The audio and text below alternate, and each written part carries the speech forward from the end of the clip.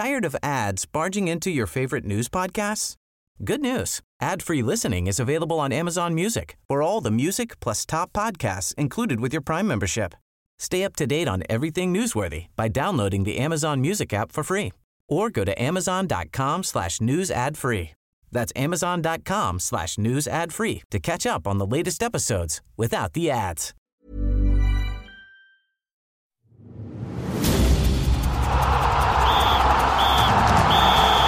And we're into extra time. Kia ora, welcome to RNZ's Extra Time. I'm Stephen Hewson. Well, after much toing and froing, the All Blacks have finally got a couple of tests confirmed for the year. They'll play the Wallabies in 2 Bledisloe Cup matches in Wellington and Auckland next month, with the government having relaxed the quarantine rules, meaning the Australians will be able to train together in isolation. The All Blacks will then hopefully head off to Australia for the Rugby Championship, although that seems to be up in the air with doubts over whether South Africa and Argentina will play. Doubts too over whether some key All Blacks will make the trip too. Suggestion some may opt out of the tour, which is shaping up as a 9-week expedition with several weeks of quarantine involved at the beginning and end. This is what All Blacks coach Ian Foster had to say on the matter earlier this week. I haven't heard from any player at all that they're not coming. What I've heard from some players is that they've got some questions. And that's a completely different thing and purely natural. But it's there's also a reality of being a professional sports person too. So it's balancing the family side with, last year we went to a World Cup for 7 weeks. And this week we've got to go to Aussie and play a rugby championship for 7 weeks. And then you've got 2 weeks quarantining on the end. So, look, we all know it's not ideal. And we all know that it's an imperfect world we live in. But they are the cards that we'll be dealt with, and so what we have to do is make sure that we work with them to do the best we can. That's All Blacks coach Ian Foster. Joining us on Extra Time this week, White Ferns cricketer Susie Bates from quarantine in Queensland as they prepare for games against Australia. Rob Nichol of the Rugby Players Association, commentator Hamish Bidwell, and RNZ rugby reporter Joe Porter. Joe, if we start with you, it's been quite a mission getting these tests for the All Blacks. First off, the Aussies grabbed the Rugby Championship, and then we're talking of not even coming across to play here. So what's finally got things across the line for the Bledisloe matches? Well, it appears the major hurdle, of course, was the quarantine rules surrounding what the Wallabies could and couldn't do when they came here and had to go into self-isolation. So the government relaxing the rules around that, allowing them to train as a team after 3 days of negative tests throughout that squad in New Zealand. So they can essentially get straight into it down in Christchurch, which frees them up to prepare the way they would like to prepare ahead of 2 fairly, difficult tests. So essentially it was them not having enough time to prepare. They didn't want to come over here, be stuck in quarantine, only having, several of their groups training together in little pods before coming together as a team rather towards the end of that preparation time. So that was the major stumbling block there. Of course, there's a few Sanzar politics, as the Prime Minister mentioned, that roll on in that area. But yeah, largely it was the quarantine rules not allowing the Wallabies to have enough time to prepare that has been relaxed, and now everything seems to have been agreed. You're hearing, though, that there's going to be possibly some key players like Beauden Barrett, TJ Perenara, that won't make that trip to Australia. I think a major sticking point was the Christmas quarantine back in New Zealand seemed to be a big issue for some players, not wanting to do that. Understandable when you've got a young family. Obviously, I was well off the mark with Richie Mo'unga, so I will apologise again for that. My sources trusted, though, and I believe that there are some players that may not make the trip if it does end up being a 9-week haul. Look, the way it's looking at the moment, South Africa and Argentina are looking less and less likely, in my opinion, of coming over. So it might just be 2 return tests back in Sydney, Bledisloe, and that would suit the players, I imagine, far more. But, yep, it's looking like some players will miss the trip if it is a full 9 weeks. It's a long time to be away from family if you do have young children, and of course if something happens back at home, you can't just jump on a plane and head back like you could, say, from the World Cup last year. You're going to have to go into 2 weeks of quarantine, so there's no easy way to get back to your family if something goes wrong. A few things to work through in that regard in terms of players, particularly I think with young families or expecting children in the next month or so. Rob Nichol of the Players Association. Rob, how many players are you anticipating are going to opt out of this trip?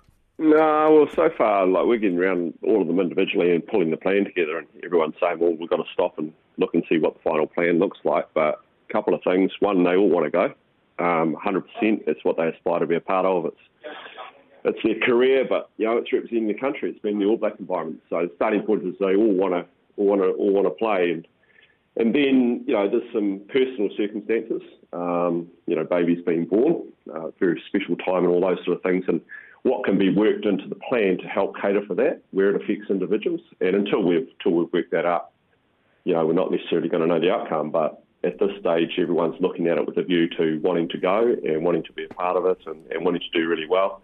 It's interesting, just picking up on what Joe said, we've been looking at plans around All Black schedules for 3 months now, and not once have we contemplated being in quarantine over Christmas. So I think one of the challenges that all the teams are going to have to deal with is the fact that we've got to be out of Australia by the 6th of December. That's kind of the date that everyone's talking about. So clearly the draw has got to be looked at very closely and be quite innovative, but you're looking at 6 test matches over 5 weeks to make sure that no one is in quarantine over Christmas, because that was never going to work for anyone. So that's been out of the equation, never really been part of it.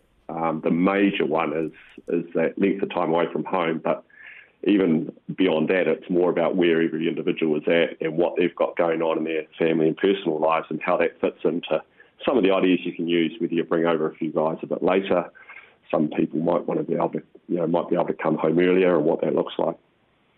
Foster's said no to that, though, hasn't he? Or he has? No, I don't think anyone said no to anything. Well, I think he did the other day. I'm pretty sure he said that they have to go for the whole time or not go at all. Well, put it this way, half an hour ago, speaking to the New Zealand Rugby Union, no one had said no to it. So still on the table being looked at. The plan hasn't been finalised. We're still, obviously the other part to that is actually the Australian government's approach around that, because there was 2 parts to it. One is you had to find a state that was prepared to host this tournament and wanted to host it in Australia. The second part is the federal government being comfortable with the team coming in. So, unless we've heard back, and I haven't heard yet, that the federal government is saying, look, we're happy to bring the whole squad in and you have to quarantine and stay for the whole time and then all head back together, if they're saying that's all we're prepared to do, then obviously that would take that option off the table. So maybe I'm missing out on something there, but certainly everyone's view was to say, hey, do you take 45 players plus team management, or do you look to mix the squad up, go with 35, bring some in later, some can come home? Just how do you manage that? Because, from any sports team, put COVID aside, if you've kind of got, 40-odd players and team management for a long period of time together, but you can only play 23 on the weekend, it's quite... You've got a lot of guys sitting around. Yeah, man, it's not easy, and on anyone. And so, there's that aspect to it as well. But like I say, maybe I'm missing out on something here, but... Well, I mean, wanting to... Emails this morning that's still on the table is an option to look at. Wanting to go and actually going to 2 different things, though, aren't they? So there seems to be an acceptance that some players will opt out.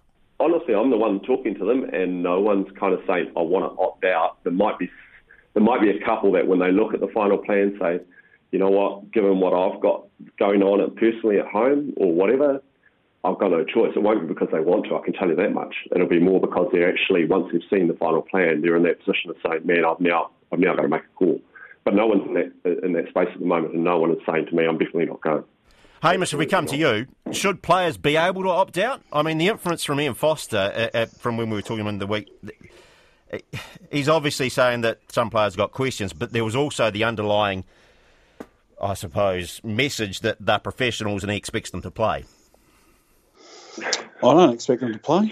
We crossed that bridge decades ago. Like, if they don't want to go, they don't have to go. I mean, we've got all these clauses about rest weeks. Bowden Barrett starts every season about 6 weeks late. We've got sabbaticals for players. Why on earth would we suddenly dig our heels in and say, you must go for these few weeks? It just seems absurd. No, the New Zealand Rugby have acquiesced to this kind of thing for a long time. I don't see why this situation would be any different. Yeah, that's Stephen. It's a really good point that Hamish just made. We deal with this every year. This is a little bit unique and different, but we've family there's been a big change, and it's really important to look at individuals and support them. And just to be really clear on that, there's not one person, and I've spoken to a lot of people, from Mark Robinson to the New Zealand board, to the players, to the management, the coaches. Every single person will back and support a person if they decide they can't tell whether it's a player or team management. No issue. Hamish, if we come back to you, I mean, you've got... You touched on it earlier there, your sabbatical issues. You've got a few issues with players getting sabbaticals, haven't you? Well, I just don't really get the idea, and I assume it's player association driven, that you can be paid not to play, and we have to incentivise guys to stay in the country or stay under NZR contract by allowing them to have multiple weeks not playing. Or you can go away for months, you can go away for a year. If guys don't want to play, why don't they just get lost? Do you know what I mean? I mean, Rob, where are we at? I mean, we had the pay freeze for players. Where has that finished up? And that was through... we froze, I think, 25 million of the 50 million that we had left to pay over the remainder of the 8 months of the year. And we've slowly been able to unfreeze some of that. Some will obviously end up effectively being written off. But things are coming... Yeah, it's been good. Everyone's kept their heads up and their eyes open, looked for opportunities. We've been ready for when we can get back on the field. I think Super Rugby Aotearoa was a great example of that. Everyone was ready to go, and they produced some great footy, which is good, and that kept commercial partners happy. And now we've got Maratea and Farah Cup, good activity going. If we get some international rugby off the ground as well, then that's fantastic, and that helps to feed not just if you like, New Zealand rugby and the different teams and things in the player payment pool, and help us to reinstate some of the wages we'd otherwise frozen, but it helps those businesses and communities that depend on the rugby to get a few things ticking over, the cafes and all that side of things. So, more I suppose what we're stoked about is it's symptomatic of society getting on with things, so that's a real bonus. But, if you look at that Secomment, I'm not sure. We don't play players to go on Secomment. Effectively, we freeze their contracts. So speaking of the word frozen, it's not like Brodie Retallick's getting paid by New Zealand to go and play in Japan. We've basically just frozen his contract while he leaves and goes and spends some time basically exactly that on Secomment. Corporates do it. It's been a long-standing thing that's been done in business and charitable space for a long, long time. Volunteer services abroad, whatever you want to call it. It's all part of development, growth, getting that mix of opportunity and being able to grow as a person and be better at what you do. And that's really where that's all come from, is we figure we're much better off working with individuals, their circumstances, helping them fulfill their aspirations, because if you can help them do that, it's done in a way that aligns with what the organisation or what the sport, in this instance rugby, is trying to do, then why wouldn't you do it? Why would you just let them get lost? I don't understand that part. But someone like Kaino, right, he went overseas, he came back. It seems like it's a perk. If you do enough time, then your reward is to bail and get a little bit of Superan that's not on the NZR books, and then come back after that when you feel like it. Like, why do you have to pander to people? Why can't, if they don't want to stay, why can't they just go? Well, they can. Yes, but why you... Players do go, but there's a number that want to go and come back. And for those players that New Zealand Rugby are looking at and say, we really are very keen to get you back, we actually may or may not want you to go, but if you have to go and that we can see how that can work and we can make that work, then we're happy to make that work, because you've proven over a long period of time that you offer a lot to our environments on and off the field. So you are proven, you're an experienced, in a corporate sense, you're an experienced executive who's given a lot, and by going away, we think you'll be able to come back and give even more. Why wouldn't you do that? It's just smart business. Players have said that they find Super Rugby Aotearoa a bit difficult. Previously, they didn't like travel. They found that a bit of a burden. It was taxing, time away and all that. So now they're at home and they played in a domestic competition, but that was too difficult. Is it the players' right to decide how difficult the rugby is and how intense they want it to be, or does the governing body get to say, hey, this is what we've arranged for you and you guys can just get on with it? Oh, man, this is full on. Hey, just to clarify a couple of things there. Firstly, our players actually thrive on the travel, and it can be tough at times when you're spending the time away from home, but you've got to keep that in perspective. So, you'll see a number of our guys have come out and said that part of the attractiveness of our Super Rugby environments is the challenge of going and playing at Ellis Park. And it is the challenge of going and playing with the All Blacks as part of rugby championships. And I actually think that the travel aspect that they've had to, I suppose, work through over the years has actually underpinned World Cup success for the Southern Hemisphere nations as well, because they have that ability to travel, perform and handle that space. So travel produces its real positives. At times, it can also be challenging, and we're all aware of that, particularly if you're going around the world 3 or 4 times a year. And Susie's probably got more experience than our players at travel and where it's at. In terms of Super Rugby Aotearoa, we've been around all the players who have said what they're saying is they actually love it. Like, it's if you're looking at what an athlete aspires to do, they want to play at the highest possible level. Test match rugby is the highest possible level. The Super Rugby Aotearoa was only a step off that. So the opportunity to compete at that kind of level with that intensity, that skill set, and the pressure that is a part of it, they love that. what they're saying is if you want us to do this week in, week out, our performances are going to compromise. And it's not too much different than Test match rugby. If you ask a player to play, and this is what Rugby Championship Challenge will be, and that's why they're bringing 45 players, if you play more than 3 Tier 1 Test matches in a row, your performances in history showing your performance is going to drop off. So what they're saying is physiologically and physically and mentally, most importantly, if you want to see the best out of us, sustainability of this, we're going to have to change it up or work out how we can allow them to, I suppose, come down so that they can come back up and produce those performances that the fans and everyone else wants to see and that they want to be a part of. So they're not complaining. What they're saying is, hey, listen, it's awesome, but just think about this. And that's what we're working on at the moment, is to say, okay, well, how do we make sure we try and manage things in a way that gives the fans and everyone what they want to see, but at the same time, produce an environment where the players can produce those performances, week in, week out, get value for the dollar that the people are spending.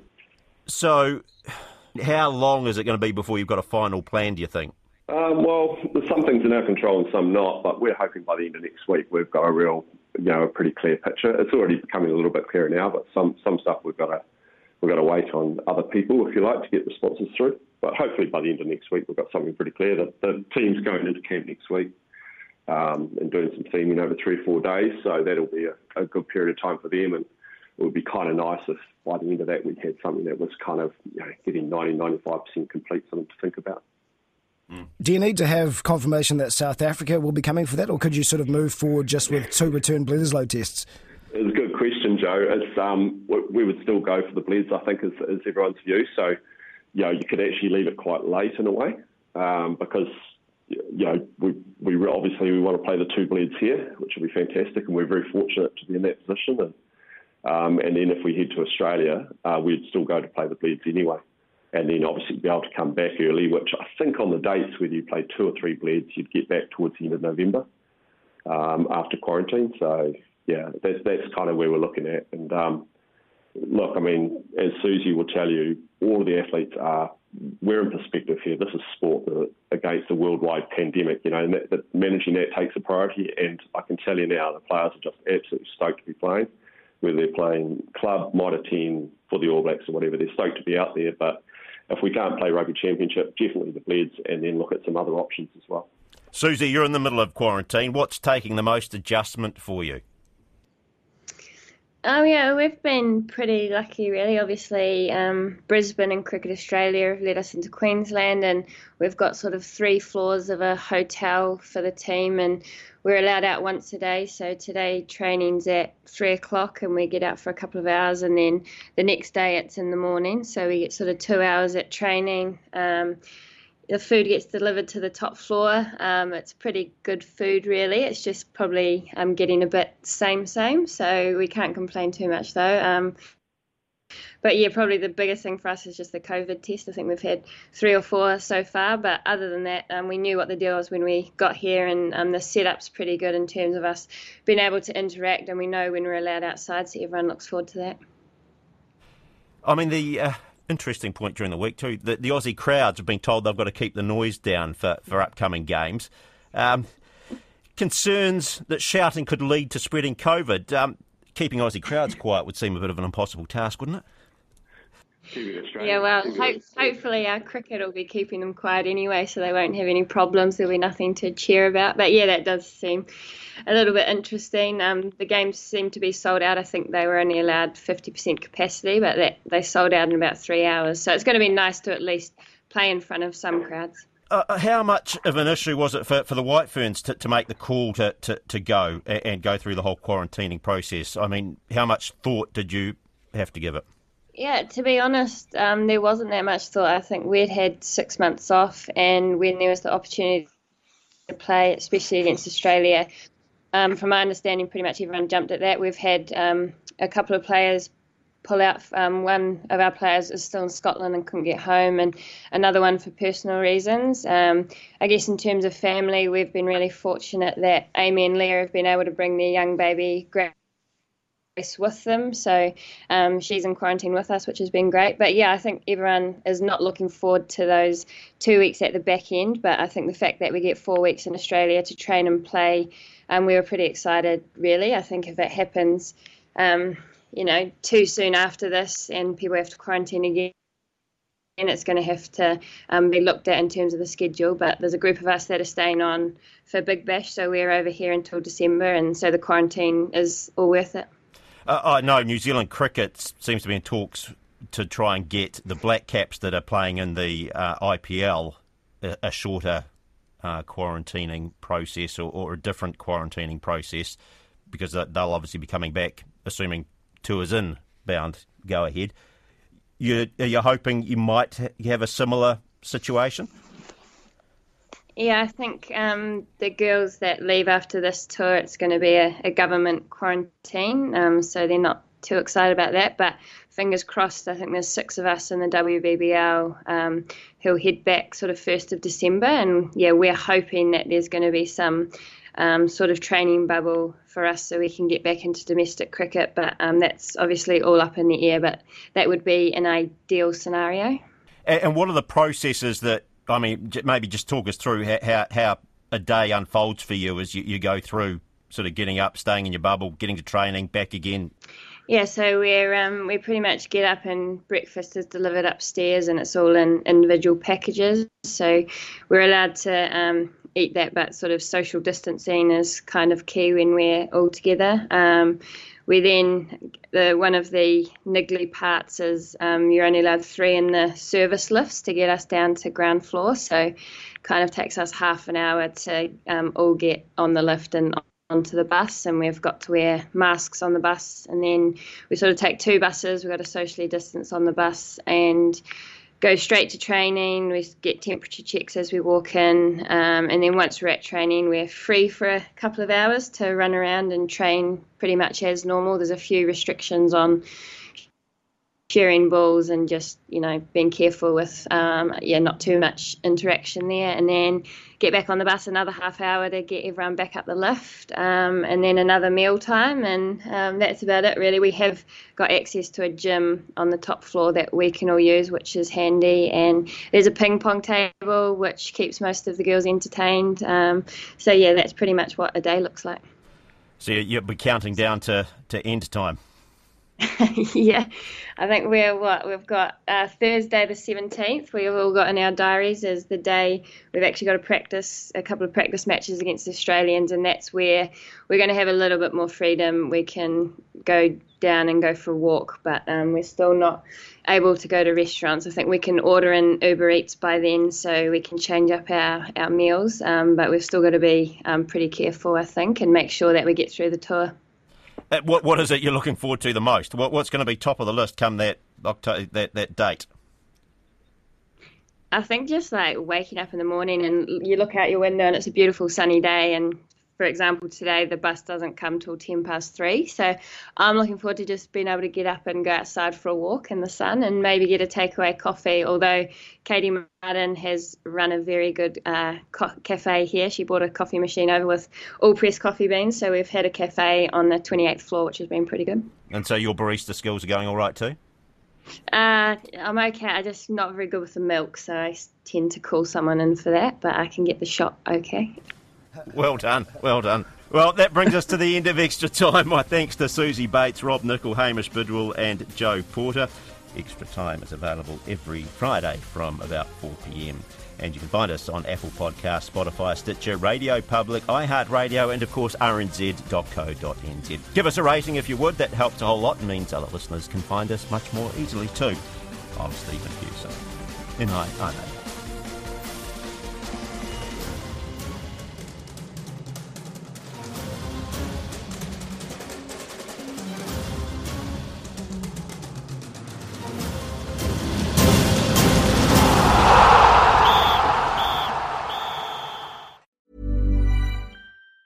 Tired of ads barging into your favorite news podcasts?